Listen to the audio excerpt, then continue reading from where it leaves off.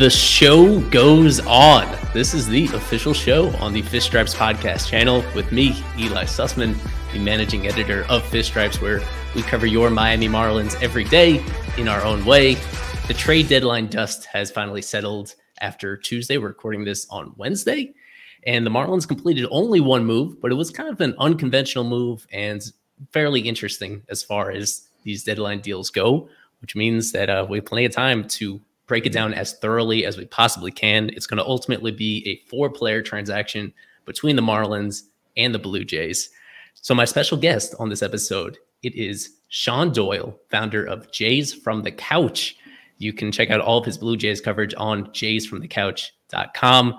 We'll dive deep into this latest trade, look ahead to other potential additional deals that could come together between these two teams in the near-term future. They have a lot of pieces. They've complementary pieces, I would say, and as proved to be the case in this one. So thank you for joining me, Sean. Oh, are you kidding? It's a pleasure. Thanks for having me on. So these teams, we'll start with this, some history, because the Marlins and Blue Jays are not strangers to each other in terms of making deals. This is the third straight year that they've had a mid-season deal like this. This one on deadline day in 2021. That was the awkward Adam Simber, Corey Dickerson.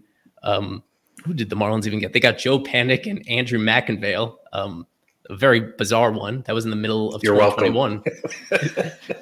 Do you remember what they did in 2020 on deadline day between these teams? 2020, yeah. So on deadline, I don't. Off the top of my head, I don't remember. 2020 was a weird 60-game season, so I don't recall.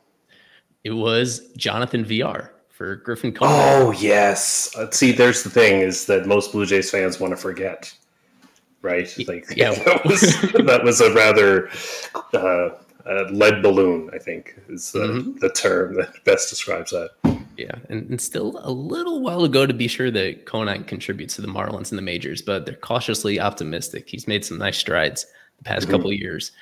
Going back to 2022, and as I said, that history could lay the foundation for future deals, I imagine. In terms of this deadline, the Blue Jays entering the deadline, they were at the time 57-45. They were holding on to the first American League wildcard spot. They had, according to Fangraphs, about a 97% chance to make the playoffs, almost locked in at this point. You're kind of just playing for something more than that, playing for mostly October at this point. What were you hoping to see from the Jays on deadline day? Because they ultimately, I believe it was 4 different moves. Are you satisfied with what they did? Yeah, it's really interesting. I think there's a lot of people who, as soon as the deadline passed, were, I would say, disappointed, in all honesty.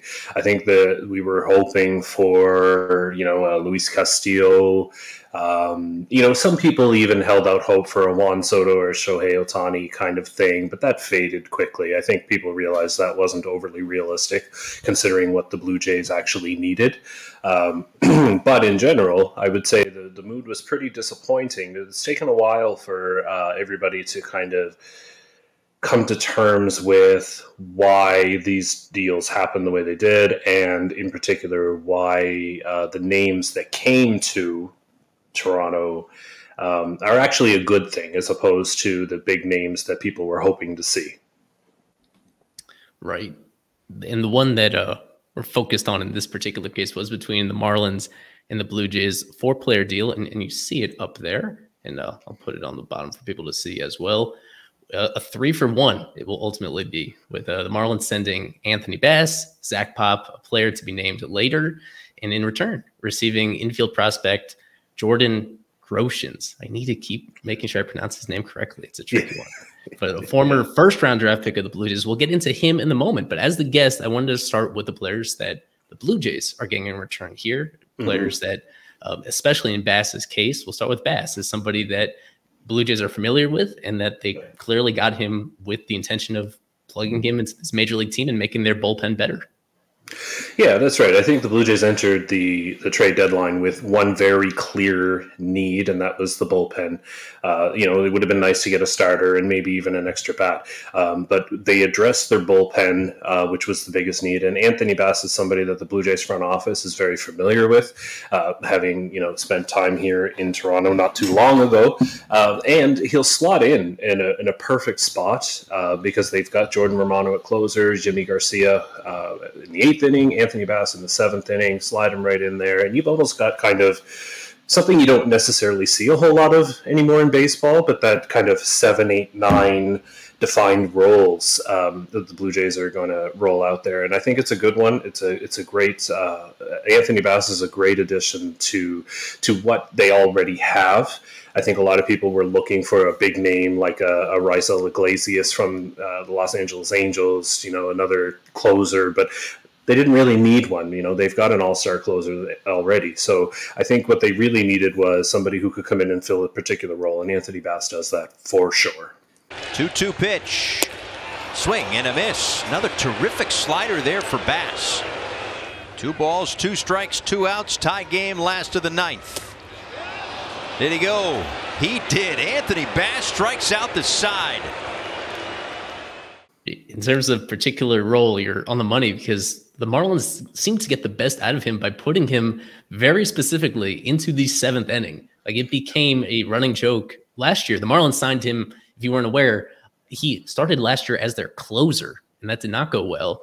And there have been moments the last 2 years where they've tried to put him back in there, and it's just really remarkable that every time he pitches in the 9th inning in a save situation, something goes wrong, even when it's out of his control. And yet when he's in the 7th inning, the numbers were off the charts. And for whatever reason, like, that routine went well for him.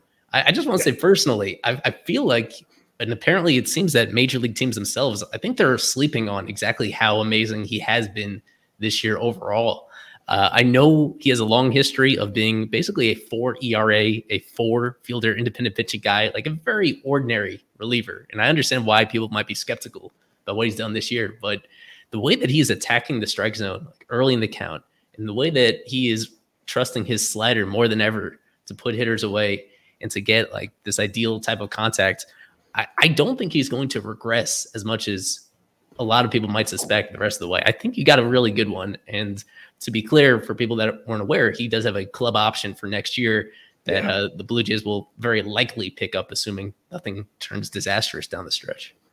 Yeah, you have to think so, right? A $3 million reliever is that's nothing really in this day and age when you're seeing guys get $15 million a season for being one of the top relievers, and I think that's part of what played into the Blue Jays' decision was that extra year that they have potentially. But I think you have an excellent point there that sometimes Major League Baseball is about finding the right spot to use guys in, right? And I think that clearly Miami did that with Anthony Bass, and now the Blue Jays are going to hopefully benefit from that. Now moving to Zach Pop himself, also a reliever this year with the Marlins, about split pretty evenly between AAA, Jacksonville, and in the major leagues. What did you know about Pop prior to this? Because this was only his 2nd major league season, and he is a native Canadian. That's right. But I'm curious what your impressions of him were when finding out he was in here. Yeah, that was about it, really. Most Blue Jays fans knew he was Canadian. The hard throwing, but I think that what we're looking forward to is just more depth for that bullpen, kind of raising. It's become a term here. I don't know about in Miami Marlins circles, but raising the floor has become a term that Blue Jays fans are certainly familiar with, and I think that's what we get with Zach Pop, and in particular the Blue Jays they have an obsession with years of control over players, and I know that they're not unique in that situation, but they're willing to pay for it, and so Zach Pop gets to come home, play for a contending team, and I think it's a kind of a match made in heaven. You just rang my memory. One of the few times I've heard Ross Atkins speak is, I think, didn't he have like that very memorable line about years of control getting in exchange? Maybe it was the Marcus Stroman trade. It was one particular deal I remember that he took some flack for like touting the years of control of the players they were getting back after trading like a very impactful piece of the team. He stopped actually using the phrase for a while there because I think fans were just like, come on, it's that seems to be the driving force behind a lot of the targets. When you traded Josh Donaldson for Julian Merriweather, that was a thing. There's a number of examples of that throughout his tenure in the front office. And now we've kind of, I don't know if it's a chicken and egg thing here, but now Blue Jays fans are like, yeah, you know what? That's a good thing. He'll be here for a few more years. And I think they have let that message sink into themselves a little bit as well. It's a much different philosophy than the Marlins. I noticed that in each of the last few full seasons, the Marlins have traded a guy exactly like Pop that's pre-arbitration eligible and that is showing interesting things as a reliever. They did it with Nick Anderson to the Rays in 2019. They did it last year with John Curtis to the Brewers. All guys that were having pretty good seasons and were very inexpensive and very controllable. But especially when it comes to relievers, the Marlins don't seem to be too worried about that configuration. And one other note from me just on Pop is this year, he is almost a one-pitch pitcher. He's throwing his sinker like 83% of the time. It's basically him. You're familiar with Clay Holmes of the Yankees. It's basically him and Holmes that are at the top of the major league leaderboard in terms of relying on that one pitch. It doesn't get as many swings and misses as Clay Holmes's does, but it's getting a lot of ground balls and weak contact. Let me check Pop's stats overall because he's been very good this year. What's not like even shown in the stats is that they've been bringing him in with inherited base runners, and he's been almost perfect at stranding them. He just had this one outing right before he got dealt where he had this finger issue, and that's when he allowed like a crooked number that almost doubled his ERA. But overall, he's another guy just like Bass that, although as I get to in a little bit, I'm in favor of what the Marlins did in this deal. I think just like Bass, Pop is somebody that as soon as this year, I think he can actually improve the Jays bullpen or almost any other because he's unique. He is a little bit different than a lot of these other relievers. Yeah, and I'm glad you said that because I think that one thing we've seen over the past couple of years is Ross Atkins has a kind of affinity, I should say, for strikeout guys, swing and miss stuff. And Zach Pop doesn't necessarily fit that, but what he does do is get a lot of ground balls. And the Blue Jays have made defense a priority with Matt Chapman at third base, who's actually made Bo Bichette just a little bit better as well. And so the defense for the Blue Jays has improved. And so I think maybe last year you don't see them going after a guy who has a ground ball rate of well over 60%. But this year I think they felt confident that they could do that. You need a late double play. Why not bring in Pop, right? Mm-hmm. So now to the Marlins side of the deal with Jordan Groshans, the former first-round draft pick who was picked one spot ahead of the Marlins in 2018. And from my understanding, the Marlins were very interested in drafting him back then if he fell to them. Them and the Marlins, they were at every game. They were heavy, scouted me, had previous history because of my brother. I didn't know I was going to be a Blue Jay till the 11th pick. Which maybe is not a coincidence that they actually targeted him in this deal. But it is unusual to deal several major league veterans to get a prospect in return.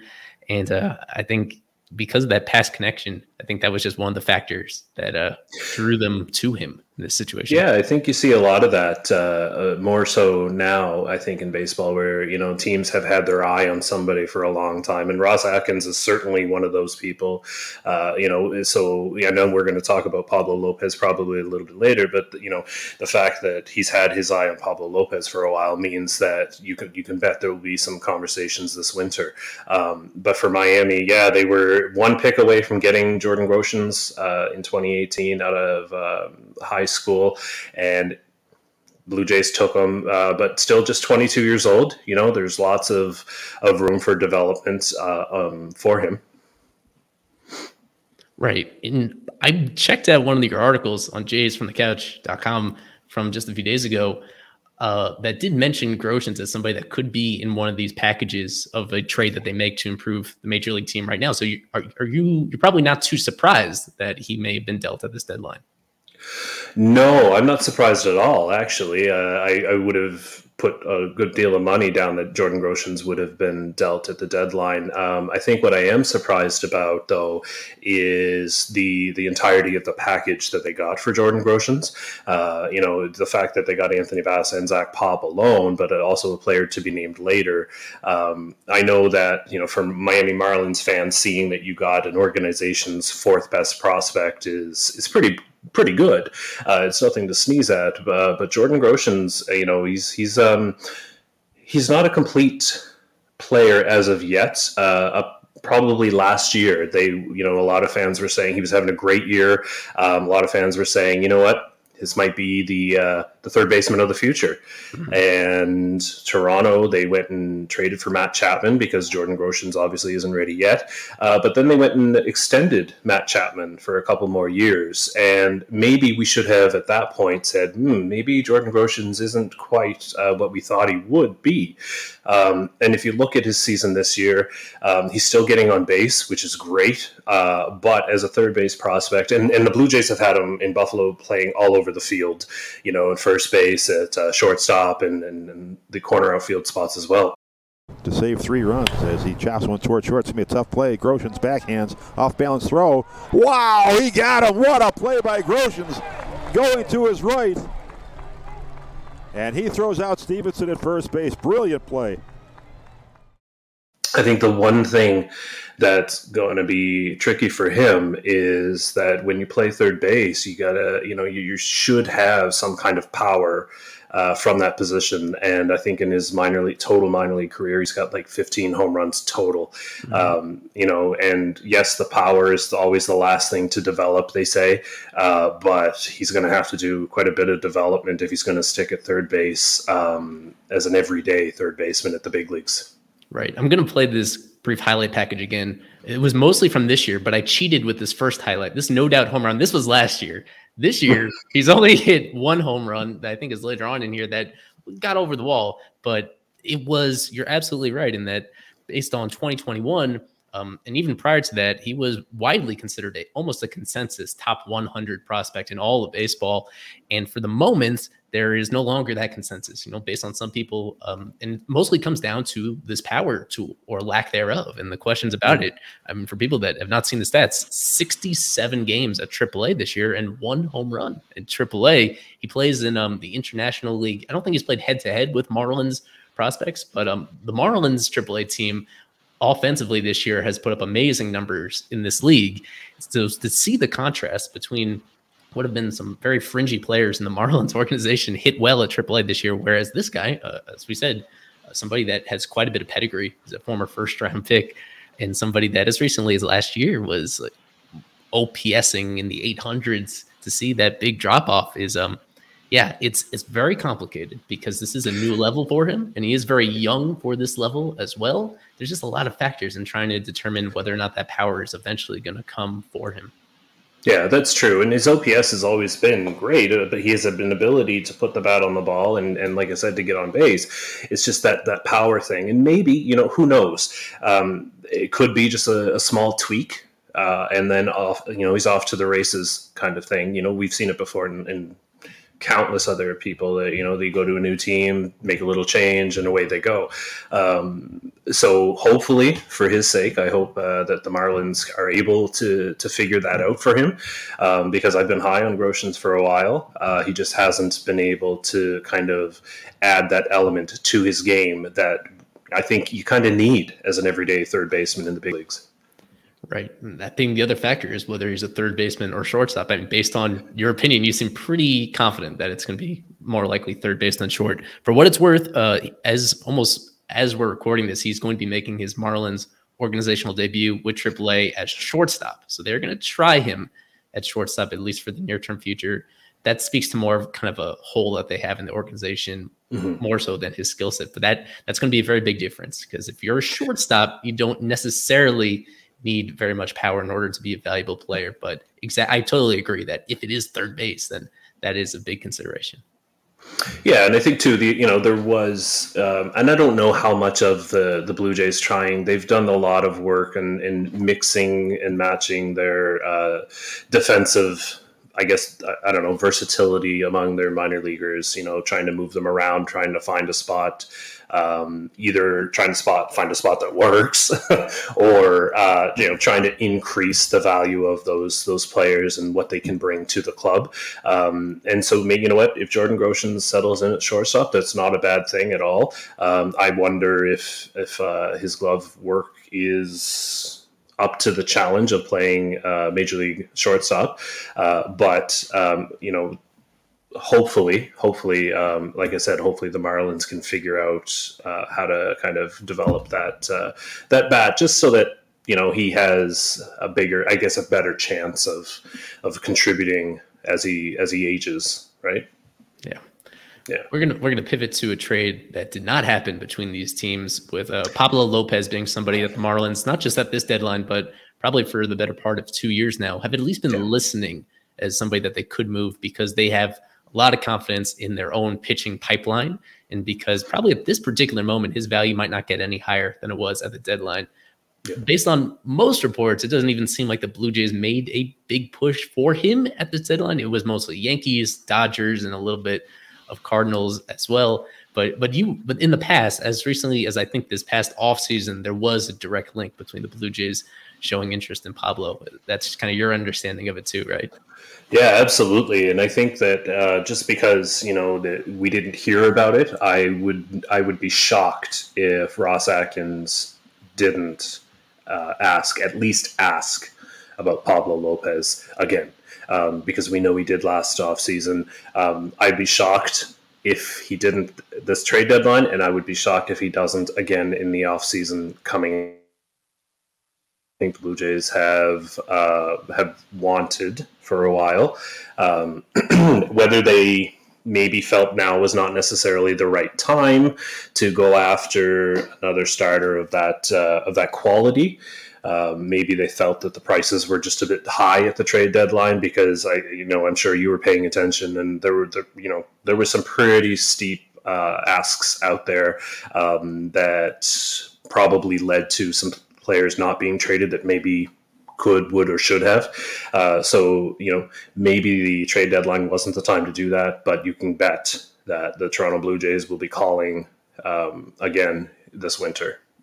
Yeah, the Marlins themselves were at a very awkward position where they do, as I mentioned, have a lot of great arms coming up through the system. Mm-hmm. A number of them are injured, including several Tommy John survivors that are in the middle of their rehab, where it's a little uncertain in the immediate term exactly how they would replace him.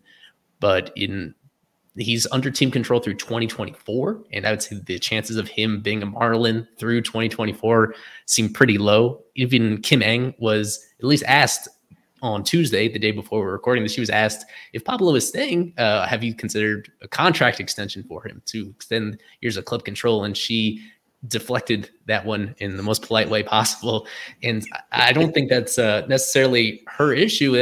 This is a whole different tangent about the Marlins and their lack of financial resources, and whether they'd actually be willing to, after already giving a long-term deal to Sandy Alcantara, whether they'd be willing to do the same for another starting pitcher.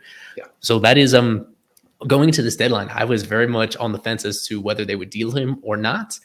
And it did, by all accounts, go down to the wire based on the Marlins just hoping that one of those teams would hit their very high asking price. And ultimately that did not go through, but I expect him to still be very much available as soon as this offseason once again. And it's funny you mention that, because leading up to the deadline, I also was trying to find as many kind of interviews and what have you with Ng, because I wanted to know how available Pablo Lopez was. I had kind of thought that on our podcast, one of our viewers had asked, who's somebody that the Blue Jays could bring in that we don't necessarily see coming. And my answer was Pablo Lopez, and I just because there's that desire on the part of the Blue Jays, and so I was listening to the things she was saying, and she hadn't talked to him about being traded, and she made a comment that well, he obviously knows what's going on, and he's been pitching fine, so it's not bothering him. And then right before the deadline, he goes and has a pretty bad outing against the Mets. And in my head, I'm like, okay, maybe she did say something to him. So, maybe there was a deal that was almost, I guess, come to fruition. I'm just glad it wasn't the Yankees. That's all. Right. We're not going to go too deep into mock Pablo trades at the moment. There's just one player I wanted to ask you about, which is catching prospect Gabriel Moreno, entering this year widely regarded as, if not the very best catching prospect in baseball, certainly up there. He has now had a cup of coffee in the majors. And I believe if these teams had any engagement on a Pablo deal over the offseason, Moreno would have been almost certainly off limits just because of how high his upside is and the very rare skill set he has for a catcher, all those factors. And I'm curious, somewhat because of Moreno, but probably more so because of how Alejandro Kirk has been amazing this year as the primary catcher for the Jays. Is that like one particular player that if he would be the centerpiece, presumably, if in one scenario for a Pablo trade? Do you think that's somebody that would be more available this upcoming offseason than he was last offseason? Yeah, that's a fascinating question, and I wish I knew like a concrete answer there, because I think the Blue Jays catching situation over the last 18 months or so has kind of been fluid. It feels like for a year now we've been hearing, on the Blue Jay side of things, we've been saying now's the time to trade Alejandro Kirk because his value has never been higher. Going into the offseason, we absolutely said that, and then you can run with Danny Jansen as your primary catcher. And then as soon as Gabriel Moreno is ready, bring him up. And now here we are. Alejandro Kirk was an all-star. And that, I think, has changed the conversation. Now, as far as whether or not the front office agrees with the fan base, because I think some of the fan base was at the point where if it takes Gabriel Moreno to win a World Series, then deal him if you have to.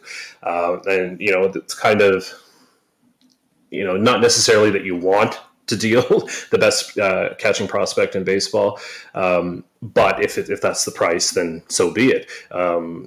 But the front office, they really have they put a premium on two things: years of control and future value, and he has both. So it'll be very fascinating to me because all three catchers have great value for very different reasons, and which one of them is the one that's kind of on the outside looking in.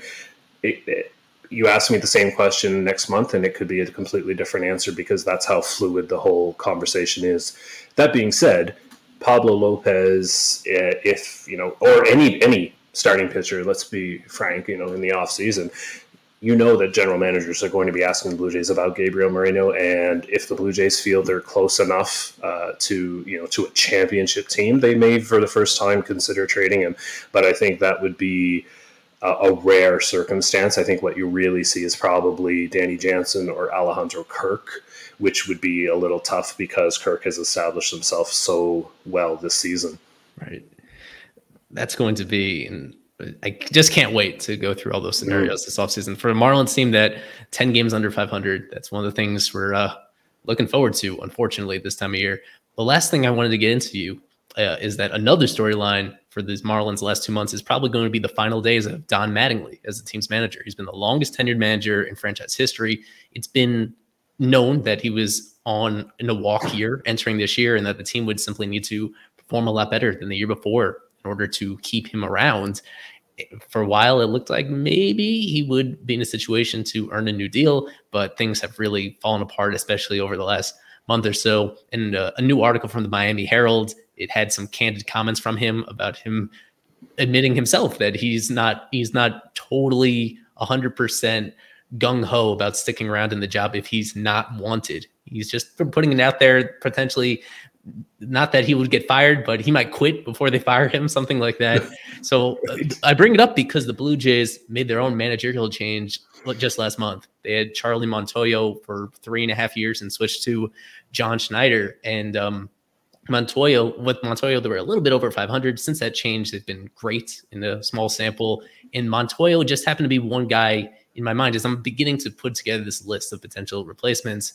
Montoyo is one that obviously was a very hot managerial prospect when the Jays signed him. And now that if he's going to be available again, he has a lot of attributes that I was curious about. What, from your opinion, could you just give us an idea of why exactly that relationship ended where it did in the middle of the year, and what do you think about him as a manager?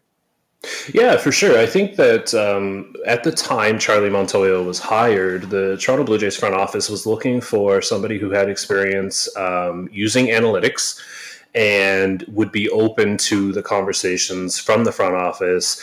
And when I say conversations, really, I mean, it's, kind of like the front office saying, here's what you should do, go do it, kind of thing. And Charlie Montoyo was good at that. He had no problem doing that. One of I think the biggest reason they brought him in was because he had success in the minor leagues in the Rays organization. And they at the time, the Blue Jays were a young team, and they needed a manager who could work with young kids, the Vlad Juniors and the Bo Bichette's and the Kevin Biggios, and help them kind of grow into big league players. The thing that I think that the Blue Jays front office didn't count on was the team getting this good that quickly.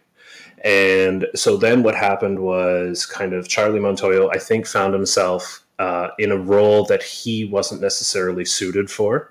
He's a very good kind of like instructional coach, a manager who can, like I said, bring those young kids in. But then now that they're here, what next? They have to take that next step to be a championship team. And at the time when he was let go, there was a lot of conversations, and you had to read between the lines. And then it became kind of, it was not just between the lines, it was the lines, that he kind of lost the clubhouse in the sense that he wasn't able to hold the feet to the fire, so to speak, to light a fire under players, to kind of get that accountability out of them. And Bo Bichette probably more bluntly than anybody said, the front office felt like there was a time for a change, and I don't disagree. Whereas now they have John Schneider, who won a championship, 2 championships with multiple of these young kids in the minors, and he grew up with them, and he knows how to make them win, right? And he knows how to get the most out of them. So Charlie Montoyo, I guess, to sum it up, was good for what the intention was, and he was very good at that. Very nice guy, very personable, and all of that. But he just wasn't able to kind of push this group of players to get the most out of them. And so, if you're looking, would he be a good candidate in Miami? It depends on, what stage in the process the Miami Marlins are with regard to moving toward being a contender.